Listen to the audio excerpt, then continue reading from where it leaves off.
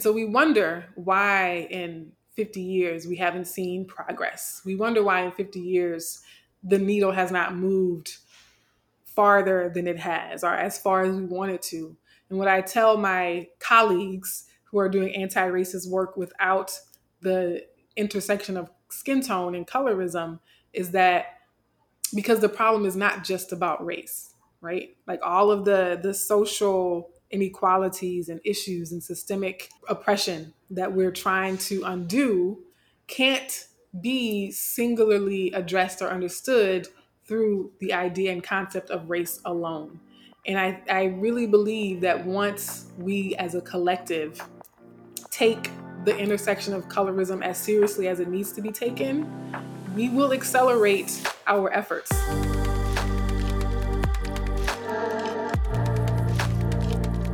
Hello and welcome to On Power Pleasure, a podcast about our bodies and the power and pleasure within. My name is Adam B. I'm an intimacy coach, space holder, facilitator, located on the occupied lands of the Lenape people, otherwise known as New York City.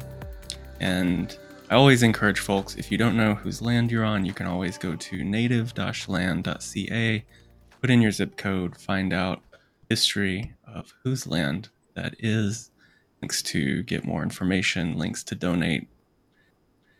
And today I am so happy to have Dr. Sarah Webb with us. Dr. Sarah Webb is, I'm going to read her bio real quick. Important. And is it okay with you if I give my what I see in you and why I wanted to have you here? Yes, please do. It's your podcast and I'm just on it. Well, the official bio says that Dr. Sarah Webb is an international speaker, consultant, and coach. She launched the global initiative Colorism Healing in 2013 to raise awareness and foster healing. Dr. Webb's myriad efforts to address colorism include designing college courses, hosting a writing contest, publishing books, teaching workshops, and mentoring students across the world. Dr. Webb has written several articles, presented at numerous conferences, and been featured on radio stations, Fox Soul TV, the Illinois Times, Forbes, and the TEDx stage.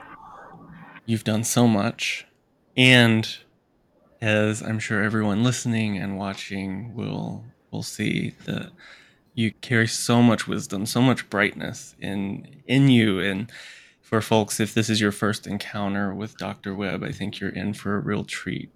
The first moment I happened upon your work kind of by accident doing a Google search, it landed with me so deeply and has continued to land with me. I feel so honored that you're here.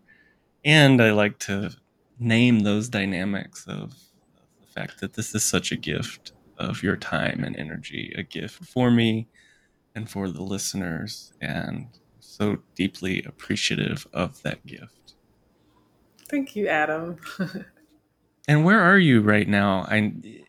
It's hard to track where you are located. Yes, I'm currently in Los Angeles, California, downtown Los Angeles, Okay. for a few more weeks. Mm. I prefer warmer weather, and so this environment is the perfect time of year because it's not too hot down here in the Southwest, but it's also much warmer than I would have been if I had stayed in the Northeast. Yes, it is getting cold here quite fast. Yeah. Well, as you know, I talked about before the podcast, I wanted to talk to you because I feel like your work around colorism is so deeply important and integral to discussions around power and pleasure. As a power dynamic, colorism impacts the ways in which we ask for what we want, the ways in which we might have power to say no to what we don't want.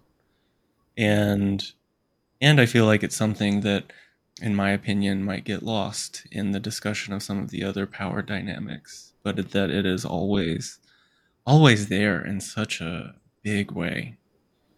Yeah. To get us started, I did want to ask you, Dr. Webb, if you could tell us about your relationship to your body, particularly how was your relationship growing up? as a kid, and how has that changed for you? Yeah, this is a great question. See, I was right that this was going to be a different kind of interview. I don't think I've ever been asked that question, at least not in that way. And my relationship to my body has definitely changed and it continues to change, right? I'm in my late 30s, and so the natural aging process, I think, inherently comes with a lot of changes in terms of experiencing more pain in my body now, feeling like I have less range of motion in my body. But I will start with the younger version of myself. I never really thought explicitly about my body very often, except as it pertains to certain things like skin tone, hair texture, and size, right? And I think one of my early experiences in terms of recognizing my body and how the dissonance between the interior world and my body being an interface between the interior world and the external world, right? It is the interface. It's how I engage with the external world. It's how my body, I use it to interact with things outside of my own mind and outside of my own like spirit and consciousness, right?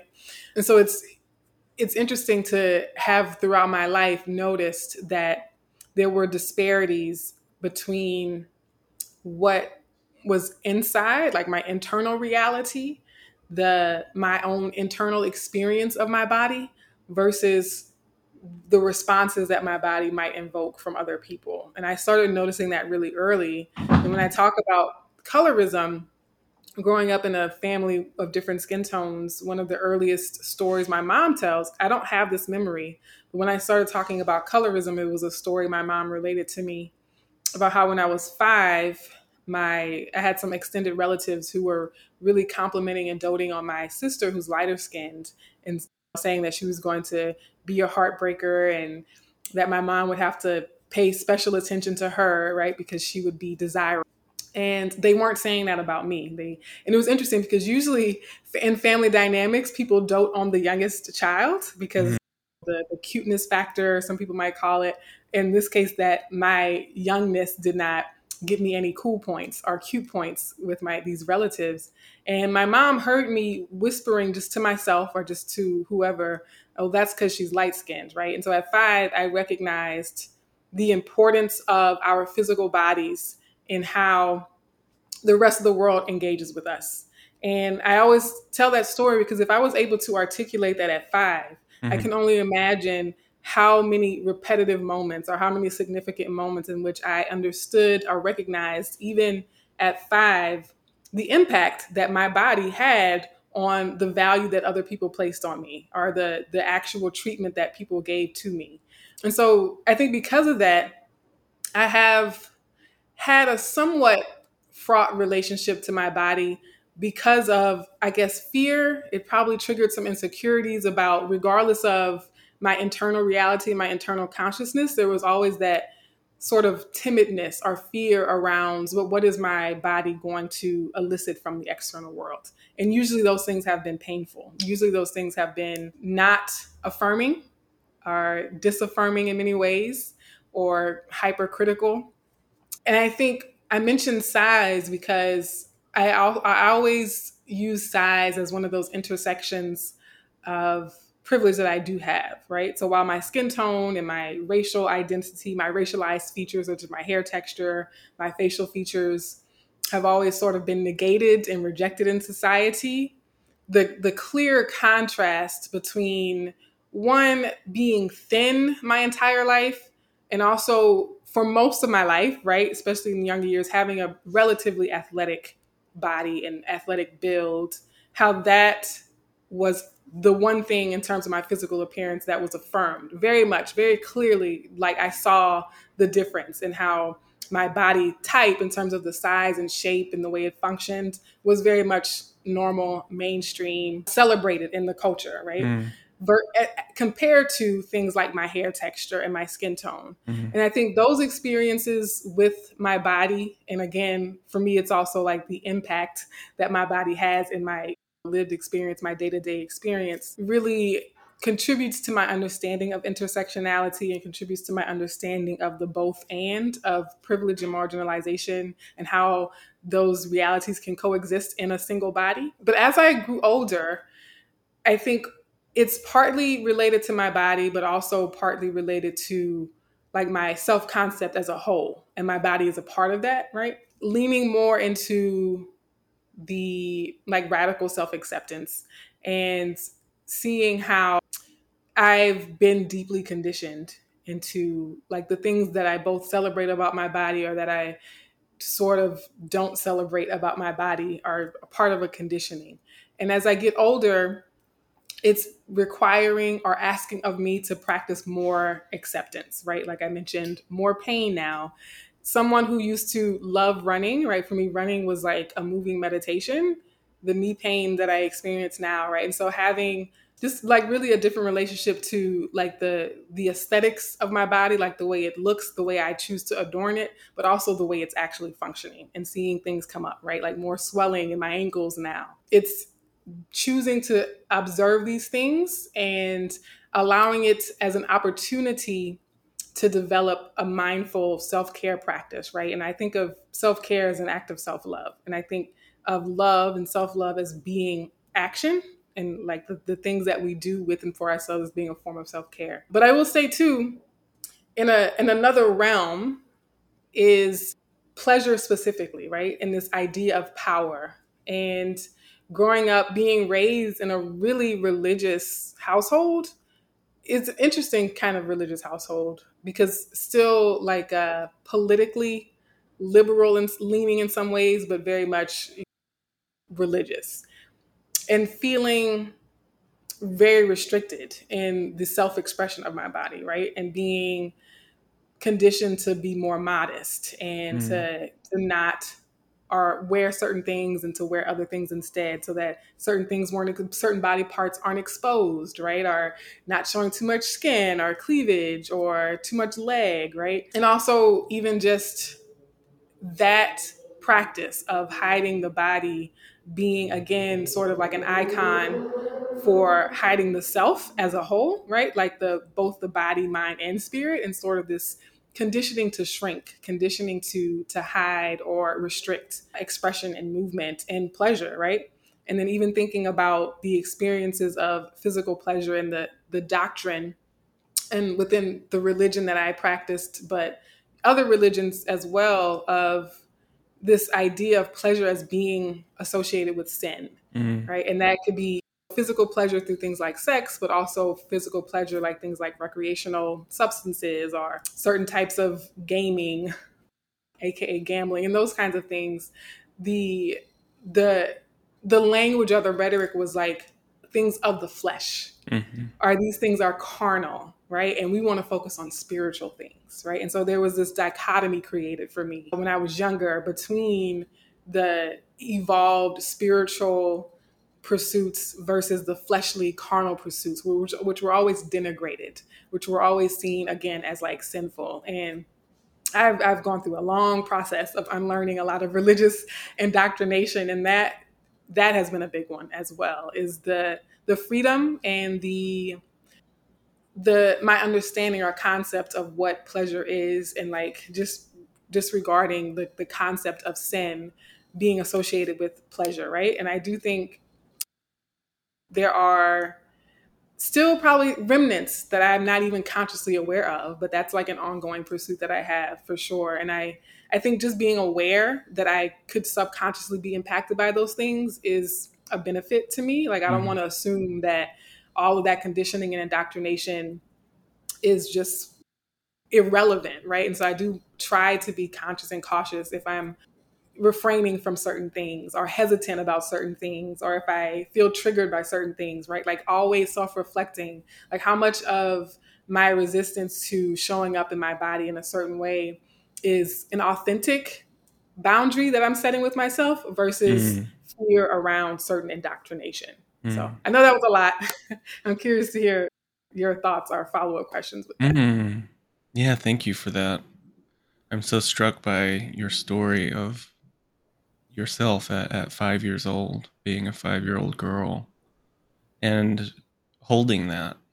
And I'm curious what that feels like in your body now, how you hold that memory of your 5 year old self.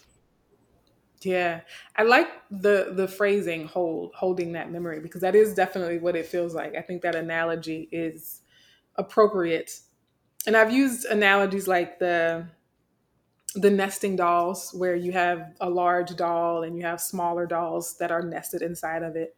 I definitely have been seeing that as an analogy for how I feel towards my younger selves, how I feel towards the little girl version of me still being in my body. And I don't know if that sounds weird to people. I think I've heard other people say they resonate with that Mm. analogy as well. But I definitely, consciously, but also physically, I still feel like her energy, like literally with inside my existing body. And I don't see it as like a separate memory, for example, or I don't see it as being an external entity that's somewhere else in space and time, but that it is very much an energy, almost, I don't want to say DNA, but sort of like the tissue or the atom, the atomic makeup of who I am still contains aspects of her.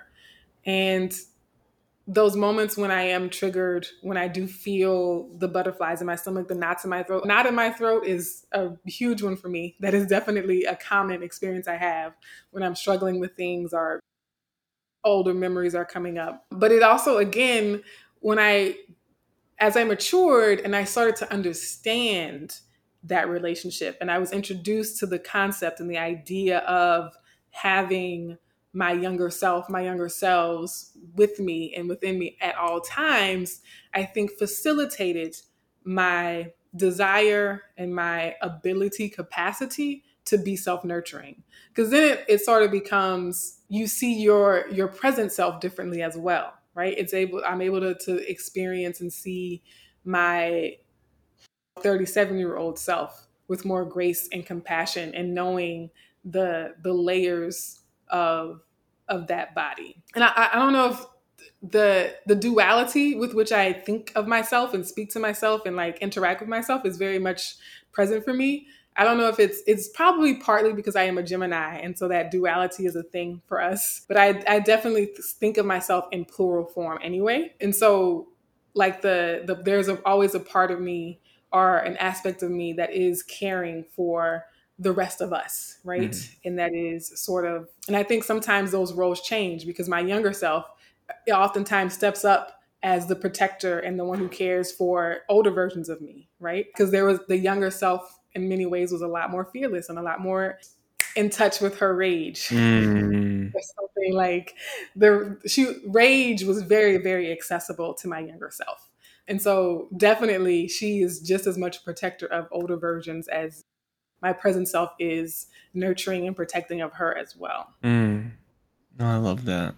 Thanks for sharing that. I know that these things we experience, particularly at that age, and I just can't imagine holding that, having to hold it, and then carrying that through, and also seeing the fire of that rage impacting your Mhm. life and your life's work, and how much beauty has come from that. Mhm.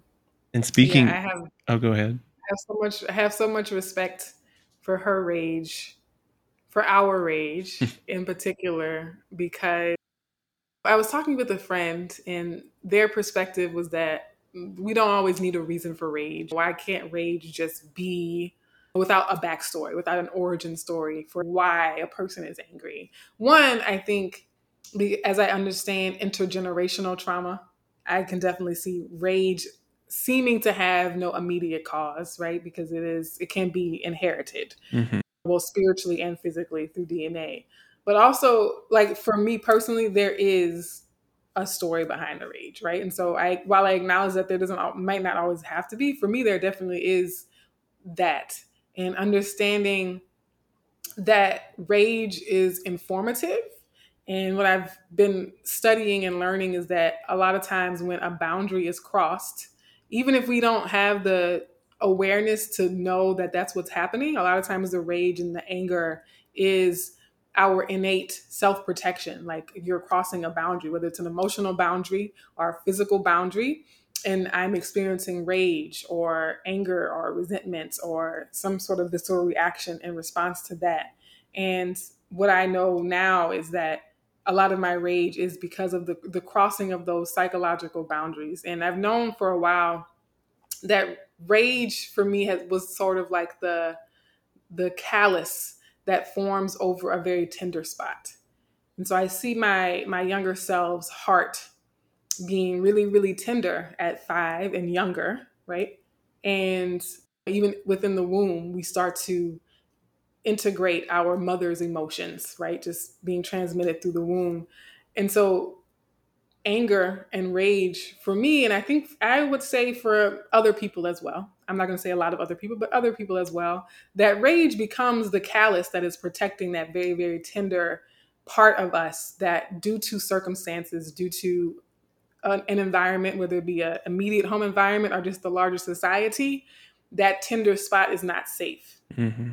And so we have ways of developing calluses over those tender spots. And for some people, that callus could be depression. That callus could be the opposite of rage. It could be there are so many other ways to have a callus over a tender spot. And for me, it definitely showed up in rage, in volatile rage too, Mm. right? I had the reputation of being so angry and so quick to anger and like having a short temper. And I'm saying this, Adam, see, I don't know if you can hear that engine revving. It's just like confirmation for like, yes, rage, right?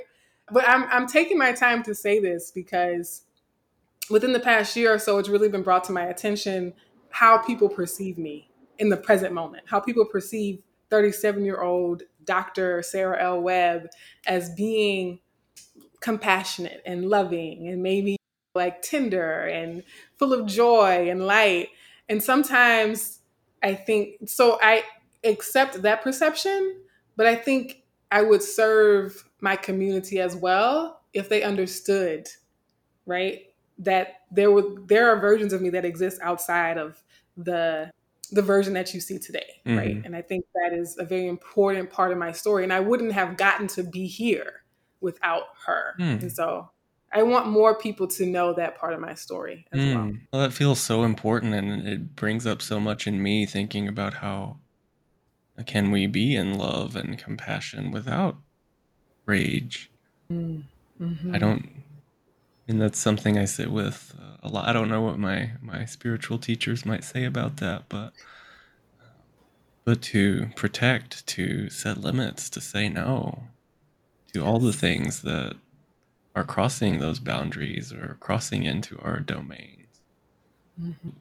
I want to take a step back, and could you define for folks listening what is colorism? How does it sit within and perhaps outside of racism, which more people might be familiar with? Mm-hmm. Yeah. So I feel so this conversation is motivating me to use different strategies for explaining things. And I love the way you phrased the way it sits within and without racism, because that is so insightful. I think that's a very insightful question, is to acknowledge that. So when we think about a concept like race, very often we say things like, oh, well, race is a social construct, right? Like it is very much in the realm of concept, right? You can check a box on a form as identifying race. It is a legal construct, right? It's been written into law. Ideas of race have been part of um, founding documents in certain countries, and they determined who could get property and things like that. And a lot of it has to do with ancestry and who your parents were, how your parents identified. And what I emphasize with the issue of colorism, is that all of a sudden it's an embodied version of all the things we associate with race. And a lot of times, what we attribute to racism is better understood through the lens of colorism.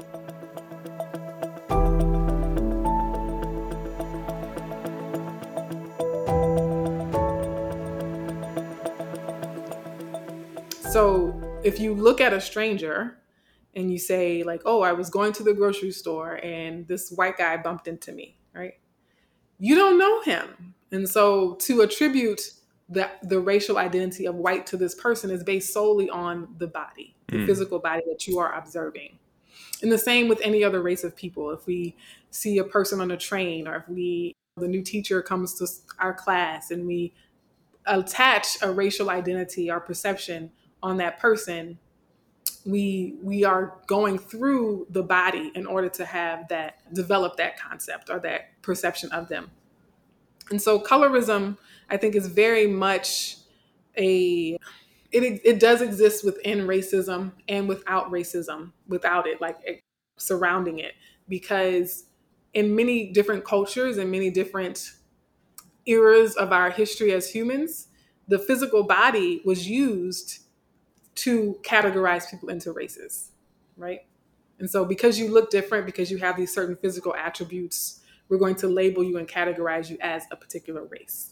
Right. And some of that is also tied to location. It's a very complex system. I say it implodes under the weight of its own idiocracy, right? So, but then as societies developed, then racial categories, well, one, people realize like, oh, these people are all identifying as the same racial category and they don't share physical attributes, right? And so in our contemporary society, the attachment of physical attributes to racial identity, we've moved further and further away from that, right? And so it's harder, much harder now to understand race through the lens of the physical body. And so I always tell people that you can identify one way racially and not look anything like someone else who also identifies that way racially. Right? And have very different skin tones, very different hair textures, very different facial features. Even when we think about something like colorism, a lot of times people understand it as being about mixed race identity. And I think a very simple way to understand it is if you have two biracial siblings, they have the same mother and the same father.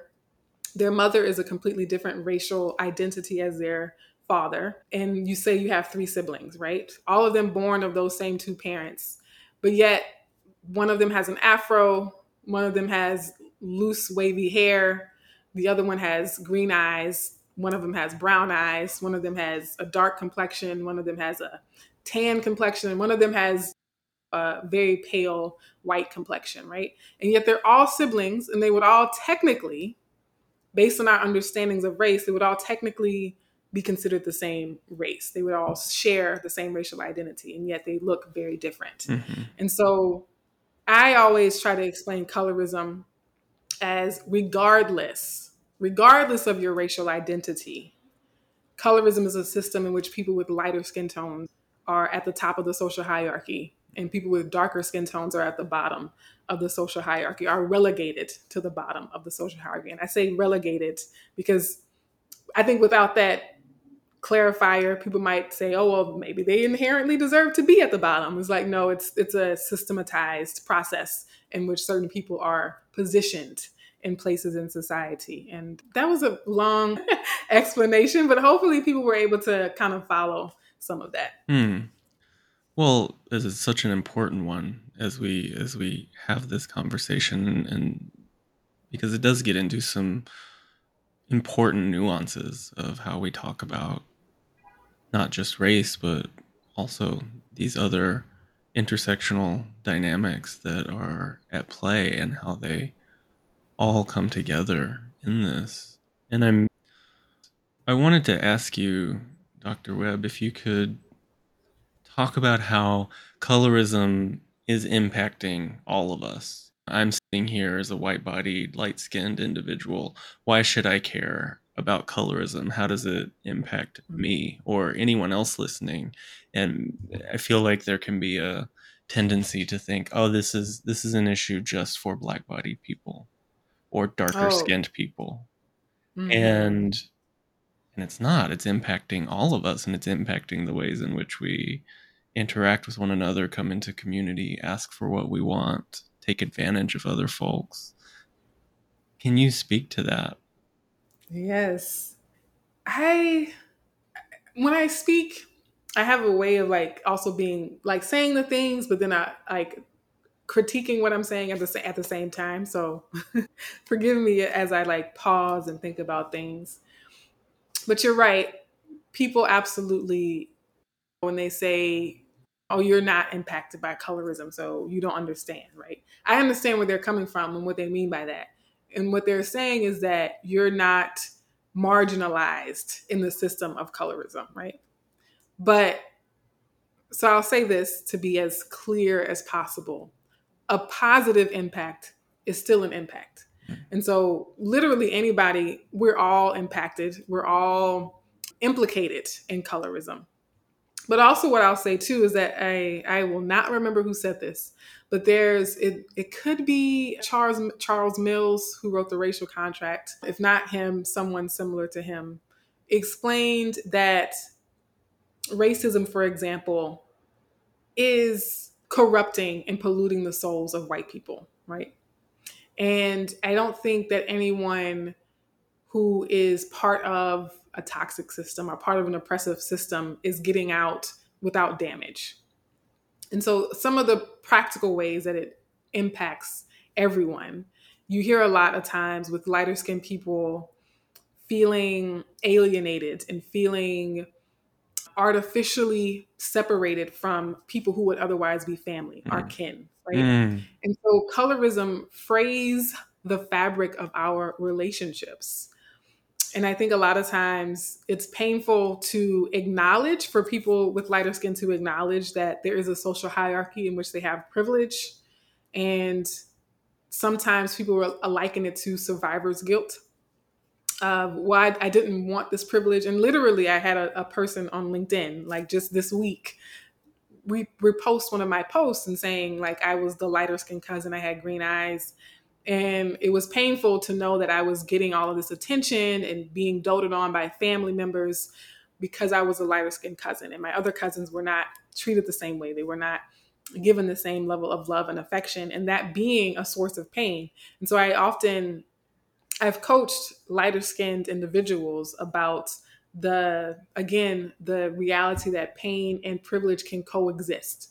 And I think that's a concept that is hard to understand, but the same thing that gives you privilege can also be the source of your pain for some of the reasons that I've explained. Because while it might, you might have a skin tone that is celebrated in the culture, it could be a painful experience to know that that's precisely why it's difficult to form relationships with people who are darker skinned, for example. But also, I think you mentioned this in the question, but also in our pre call about how colorism impacts the ways we show up in spaces and how we ask for things, our sense of agency and putting up boundaries are saying, no, I don't want that. That doesn't feel right. Or I want more of this. I like this. This feels good. And a lot of times when you have, and so our position in society can be internalized, right? And I think that's important to keep in mind is that if you have a more powerful position in society, a lot of times you can internalize that sense of power. And it's not always a conscious thing. And I think that's where some of the danger comes in Mm. terms of being responsible with the forms of privilege that we do have, is that we could have internalized an unconscious sense of being entitled to taking up a certain amount of space, right? And again, in terms of, I feel like I can speak to this from my privilege as a thin person in a society that's currently obsessed with being thin, right? Mm. And that definitely marginalizes and has oppressed larger bodies, right? And there's there are ways that we can unknowingly show up that cause harm, or that not even, when I say cause harm, I think people might hear that and say like, oh, I'm actively hurting someone. But I think simply erasing someone is a form of harm, right? Mhm. Or again, taking up space in a disproportionate way could also be a form of harm because there's also collective harm. Mm-hmm. So I think the colorism matters for everyone because we're all implicated. And I also have to say this, as we're talking about everyone being implicated in colorism, I also want people to know that as dark skinned people, we can also support the hierarchy in which we are marginalized, right? Because again, we can internalize our given positions, the places where we're relegated to. A lot of times we feel like that is the natural order of things.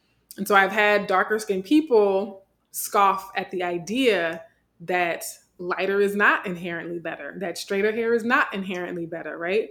And so I think it's really interesting how no matter what we look like or where we're positioned in the status quo, the systems are successful and systems sustain themselves because everyone, regardless of their position, is internalizing the naturalness of that position. Mm-hmm. I hear you saying mm-hmm, and so I'm curious to know what thoughts are coming up for you as I Mm.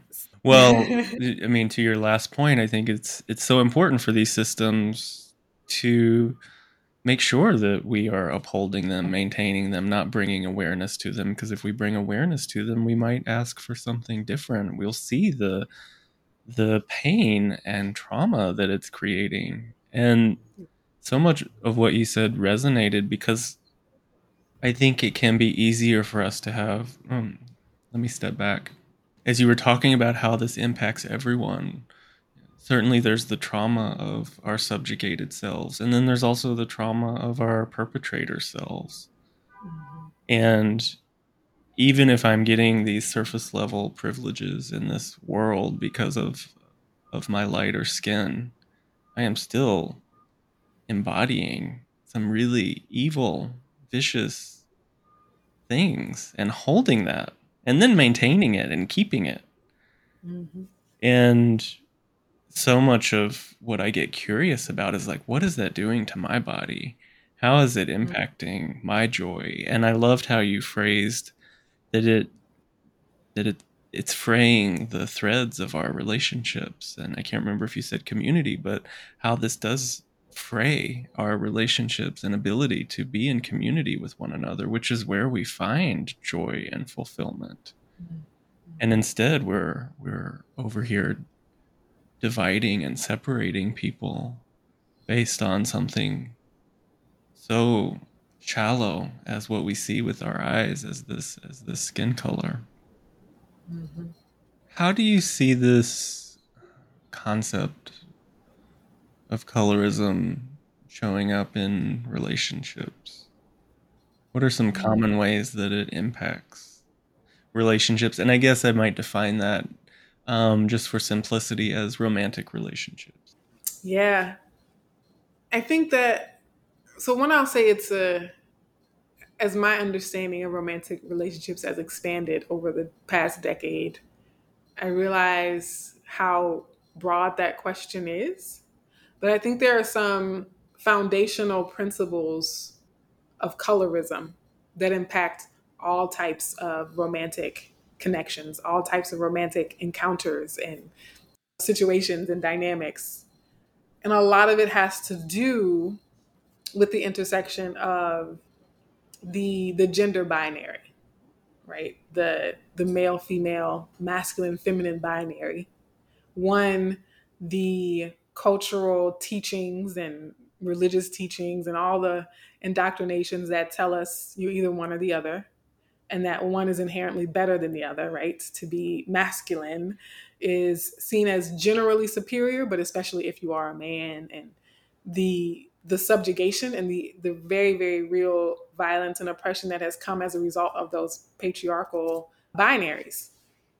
And that those relate to colorism and show up in the realm of colorism because the stereotypes and the iconic representations of masculinity have been attached to darker skin, and to look at the history of people with darker skin tones with fuller features or thicker curlier hair, they have been portrayed as more masculine and or more villainous, but also hypersexual. and hypersexual in a way that is dehumanizing. Literally, the pseudoscience, the anthropologists who were colonialists by another name, right, would go to places around the world, look at the indigenous populations on different continents, and sort of define them as being less human and being more driven more by their primal urges, right? And like that was the narrative that still is impacting and influencing how we organize society and how we organize and show up in relationships, right? And so those who were farther away from the European model of physicality, but also culture, right? So both in culture and in bodily structure and form, right? Those who are furthest away from that European standard were seen as more savage, more less civilized, right? And also masculinity being more beastly, to use some of the terminology. And so in relationships, regardless of how people identify in terms of their gender, we still see that those associations and those stereotypes of, okay, we have the expectation that a person with darker skin tone is more masculine. And again, people listening might be like, well, I don't consciously think that. But science tells us that the majority of our decisions are like happening at the subconscious and unconscious level. So we don't necessarily have to be aware that we might be operating based on these biases to be doing that. And then a lot of times, not a lot of times, historically, femininity has been attached to lighter skin and more Eurocentric forms of face and body, right? And so there are what we call heteronormative, patriarchal dynamics that play out for all of us, even if we are not in heteronormative relationships. And I've known and seen how, for example, a darker skinned person will not want to date someone who looks like them, right? Because of perceived status, the attainment of greater status. Or we have the very common phenomenon of being a fetish, being fetishized. Whereas a lighter skinned person might have a preference for a darker skinned person. And there is a long history and legacy of that not being based in seeing the humanity of these people. And so it happens. I don't think colorism goes both ways, but fetishization definitely does. Can you You say can more about definitely. that? You hit on my next 5 questions. So I'll explain why don't think colorism goes both ways, because I think it's not a lateral system, right? It's very much a hierarchical system. It's a vertical system, and so even if there's an interaction between two people, that is not flipping the entire social hierarchy, right?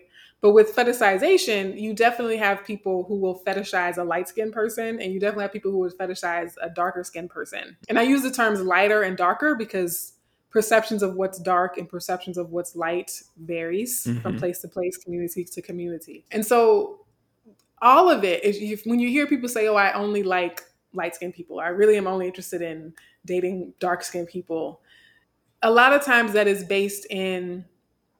not based in just recognizing the humanity of the person on the other side of that relationship, right?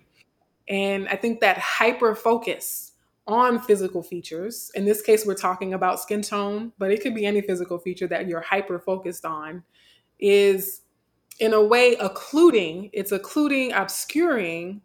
the person who happens to embody that, the person who happens to have that physical trait.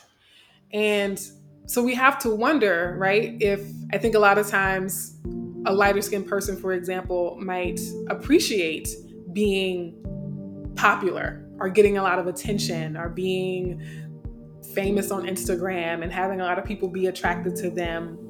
But I always caution and urge and encourage lighter skinned people to not participate in their own dehumanization. Because while it might seem like celebration, while it might seem like romantic attention and romantic validation, you always have to do your due diligence of understanding, like, are you actually seeing me? Do you actually see me? Or do you just see my skin tone? Mm-hmm. right? And then I think in terms of how people might internalize, a lot of darker skinned people have internalized colorism, it often shows up in relationships in terms of accepting less than what you actually deserve in terms of how you're being treated, feeling like you have to compromise more, right? Or feeling like you're not entitled or have the privilege or the agency to be free in your body, right? Because we could even talk about like within the intimate moments, right? Whether it's actual sex or just intimate conversations or cuddling. If you've internalized colorism, a lot of times it it can manifest as sort of a self-restriction or like self-limiting not only beliefs but self-limiting behaviors, and so it creates an inability or an obstacle or a barrier to a deeper connection and like true intimacy with the other person if we are entering the relationship from a place of feeling like we have to compensate for who we are, or feeling like we can't be our full self for fear of rejection or fear of being invalidated. And the more I'm talking and unpacking this question, I realize just how vast the impact of colorism can be in relationships.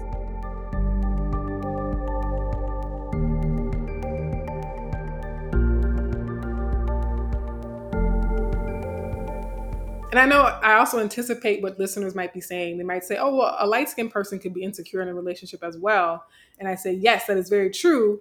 But it's probably the source of that insecurity is probably something else, right? So, like, just because you have lighter skinned, you might have other reasons for feeling negated or rejected in society as well. So, yeah, it's not like a broad brush necessarily, but specifically in terms of the intersection and nuance of colorism, those are some of the common patterns and themes that I've seen as it pertains to romantic relationships. But I'm curious to know like how what you've seen or like how what you've observed or maybe even experienced. Well, there's so much there. And Yeah. I mean, it makes me think about so many of the discussions I tend to have pretty frequently around power dynamics and how, whether that is colorism or ageism or ableism or pretty privilege, how it's going to impact the ways in which, at a very deep unconscious level, because we've been programmed into this belief since before we were born. As you said, we inherit these beliefs. We inherit that trauma that is in our family's DNA epigenetically. And how does this impact the ways in which I ask for what I want, or as a light skinned person, how I might come in with so many assumptions of privilege? And I think it makes me think of someone who is in a position of power or who has been given a place of privilege systemically, a white man who has money, who then just assumes that a darker skinned woman will say yes to him. Mm-hmm. Yeah. And that maybe, depending on the situation, if particularly if it's at work, if there is a financial exchange involved, it might not feel safe enough to say no to that. There may be no choice to say no. And you beautifully named so many ways that it can come into our interpersonal interactions and really impact the foundations of the ways in which we show up for ourselves. And if it's sitting there unconsciously for so long, how are those ripples turning into waves, and how can we bring awareness to it? One of Mm-hmm. the things you named that felt really that I could feel in my body was talking about the gendered ways in which colorism shows up, and how we we attach assumptions of masculinity to darker skinned men and assumptions of femininity to lighter skinned women in that gender binary, and how dissonant it must feel to hold that as perhaps a more feminine, darker skinned man, or a more masculine presenting, lighter skinned Mm-hmm. woman. Yep. And then how that then impacts the ways in which that person asks for what they want or is received within these systems. Hmm. Yeah. And what I hear a lot too, stories and hearing people speak about their experiences. There, a lot of people, a lot of us are donning masks because of those stereotypes and associations. And a lot of times it's the feeling the need to prove who you are or prove your worth or prove your value or to like self validation because it's almost like wearing a mask to compensate for the filter that society might be having from their end, right? And so it's like a mask to compensate for a mask, right? Like a lens to compensate for another lens. And so it's alienates us in many ways from our authentic selves and our authentic expressions, right? And like in my personal experience, being someone who identifies as a cis het woman who is darker skinned, like, what does it mean when people say, like, especially when I had short hair, people say, "Oh, thank you, sir," or like, or assume, or just in passing or in glancing, refer to me as a man, or hearing a young girl ask her mom, "Is that a boy or a girl?" Right? And wondering, like, to what extent is it not necessarily just my hair or my height, but how much of it is it harder for you to recognize my womanness because I'm darker skinned, right? Mm. And I definitely think that when people, because there's a trend, there's this sort of stream of conversations and like this sort of branch of people who talk about colorism from the perspective of teaching dark skinned women how to be Mhm. feminine as a dark skinned woman, how to own your femininity as a dark skinned woman. Obviously, being very cis heteronormative in that discussion, but I think it's a direct result or a direct consequence or reflection of the those stereotypes that I unpacked earlier, right? And then I also think about what we have in terms of the gender binary and how restrictive it is for people of all genders, right? Because a lot of times when we talk about the oppressiveness of misogyny and patriarchy, we do focus on like one specific demographic. But I think regardless of how we identify in terms of gender or sexuality, we find that trying to play within that box and that structure is ultimately limiting and repressive for all of us. And so I think colorism being one of those, what do you call it, limitations within the system of patriarchy, right? So we can see colorism as impacting patriarchy and vice versa. It's definitely an important intersection and an important lens to have when we talk about dismantling gender binaries, but also gender differences are important to have when we're talking about colorism, right? Mm. And I think the there's still room for, I think, more expansiveness and nuance in looking at how, again, as you said, regardless of where we're situated in these systems and structures, we realize like we're all in a prison. We're all being restricted and repressed in some ways, right? Mhm. If we had more time, I would ask you to pause about every 20 seconds because there are so many somatic elicitations just coming through in this. And I wanted to ask you how you see colorism impacting anti racism work. Mm. Oh, that's a good question. You see how like you're talking like how I set up for that one.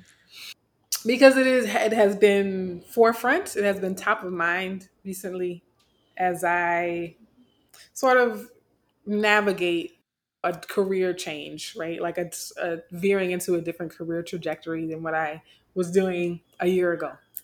What I'll say is, I have to say this, is that far too often colorism is seen as a wrench in anti racism work, or is seen as a distraction from anti racism work, or it's seen as antithetical in some ways to anti racism work. And my staunch belief is that there is no anti-racism work without anti-colorism work. Mm. And a lot of times, people who are on the front lines of anti-racism work have not done their internal work to acknowledge and question the interlocking systems that they benefit from, whether that be Mm. their gender identity as cis men or their skin tone privilege, right, as lighter skinned people, and or both, right? And that's, I think, the work that we all have to do. And it's so easy. It's been what I've observed in the realm of people who do anti-racism work. What I feel in my gut is that it can be cathartic, but also sort of easy and low-hanging fruit to demand that white people and or white presenting people do their work, and to critique the ways that white people show up in the world and not have the similar level of accountability and the similar standards for ourselves as people who are privileged in different ways. And that's what I've seen, unfortunately, a lot in the realm of anti-racism work, is that many people downplay, dismiss, or outright deny the role that colorism plays in maintaining, sustaining, undergirding the system that they claim they want to dismantle. Mm. And I think when we look at things solely through the lens of race and racism, we miss crucial, key, critical causes and catalysts for the problems that we're seeing. So I know this is not like a research heavy conversation, but it's important and helpful here. So I would say that the research, for decades of research, have shown that the same disparities we associate and have attributed to race and racism over the years, that there are mirroring and parallel disparities within people, amongst people of the same race, based on their skin tone, right? Mm. And so we wonder why in 50 years we haven't seen progress. We wonder why in 50 years the needle has not moved farther than it has, or as far as we want it to. And what I tell my colleagues who are doing anti-racist work without the intersection of skin tone and colorism is that, because the problem is not just about race, right? Like all of the social inequalities and issues and systemic oppression that we're trying to undo can't be singularly addressed or understood through the idea and concept of race alone. And I really believe that once we as a collective take the intersection of colorism as seriously as it needs to be taken, we will accelerate our efforts. We will bolster our efforts to dismantle these interlocking systems of oppression. Mm. Mm. I feel like I want a whole other podcast just on that. Many things came up for me. I'm gonna pause myself though, because I want to ask you one last question to end with, which is, what do you imagine coming from this work?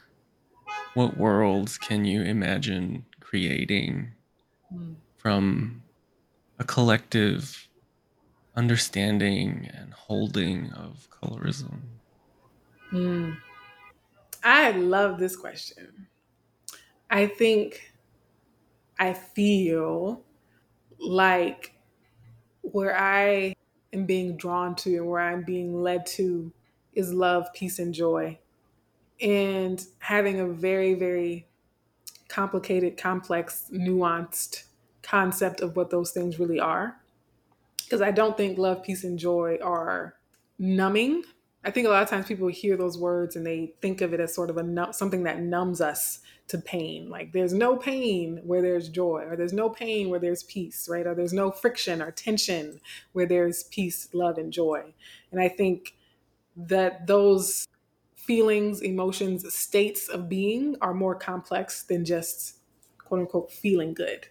But I think that's what I ultimately hope comes from this work, is the capacity, greater capacity for love, peace, and joy for us as individuals, in our individual, alone, internal landscapes, as well as within our interpersonal one to one relationships, and then ultimately within the collective, within our human fabric as a whole, is expanding capacity for love, peace, and joy in all of those concentric circles and interlocking realms that we inhabit and exist. Hmm. Hmm. Dr. Webb, thank you so much for this conversation, for your time, your energy, your lifetime of work and wisdom is such a beautiful gift for me. So if no one else listens to this, know that it has had a huge impact on me. And it's conversations like this that I so appreciate because it's so deeply felt and I see it impact the ways in which I move through the world and the ways in which I work with people and my relationships. And I'm always so grateful for that. So thank you for doing what you're doing. I think it's incredibly vital for me and what I want to create. And I am in line with you in terms I want the love, peace, and joy. Can you tell folks how to find you, how you want them to find you, how you want them to interact with you if you want them to interact with you? Yes.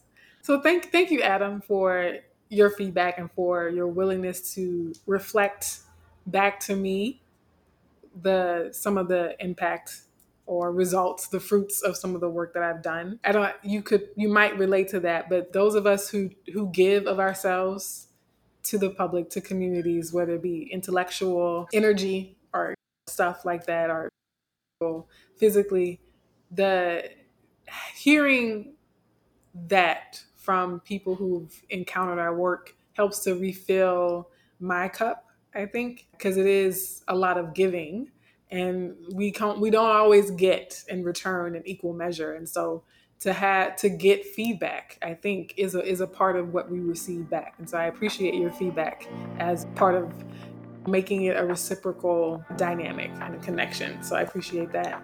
And for I also really want to appreciate and acknowledge you for take the time and space to have this conversation on your platform. I really appreciate that because there are still many people who aren't willing to even look at colorism, much less give it considered and thoughtful attention. So I really, really appreciate that. And as far as where people can interact with me, I would love for people to interact with me.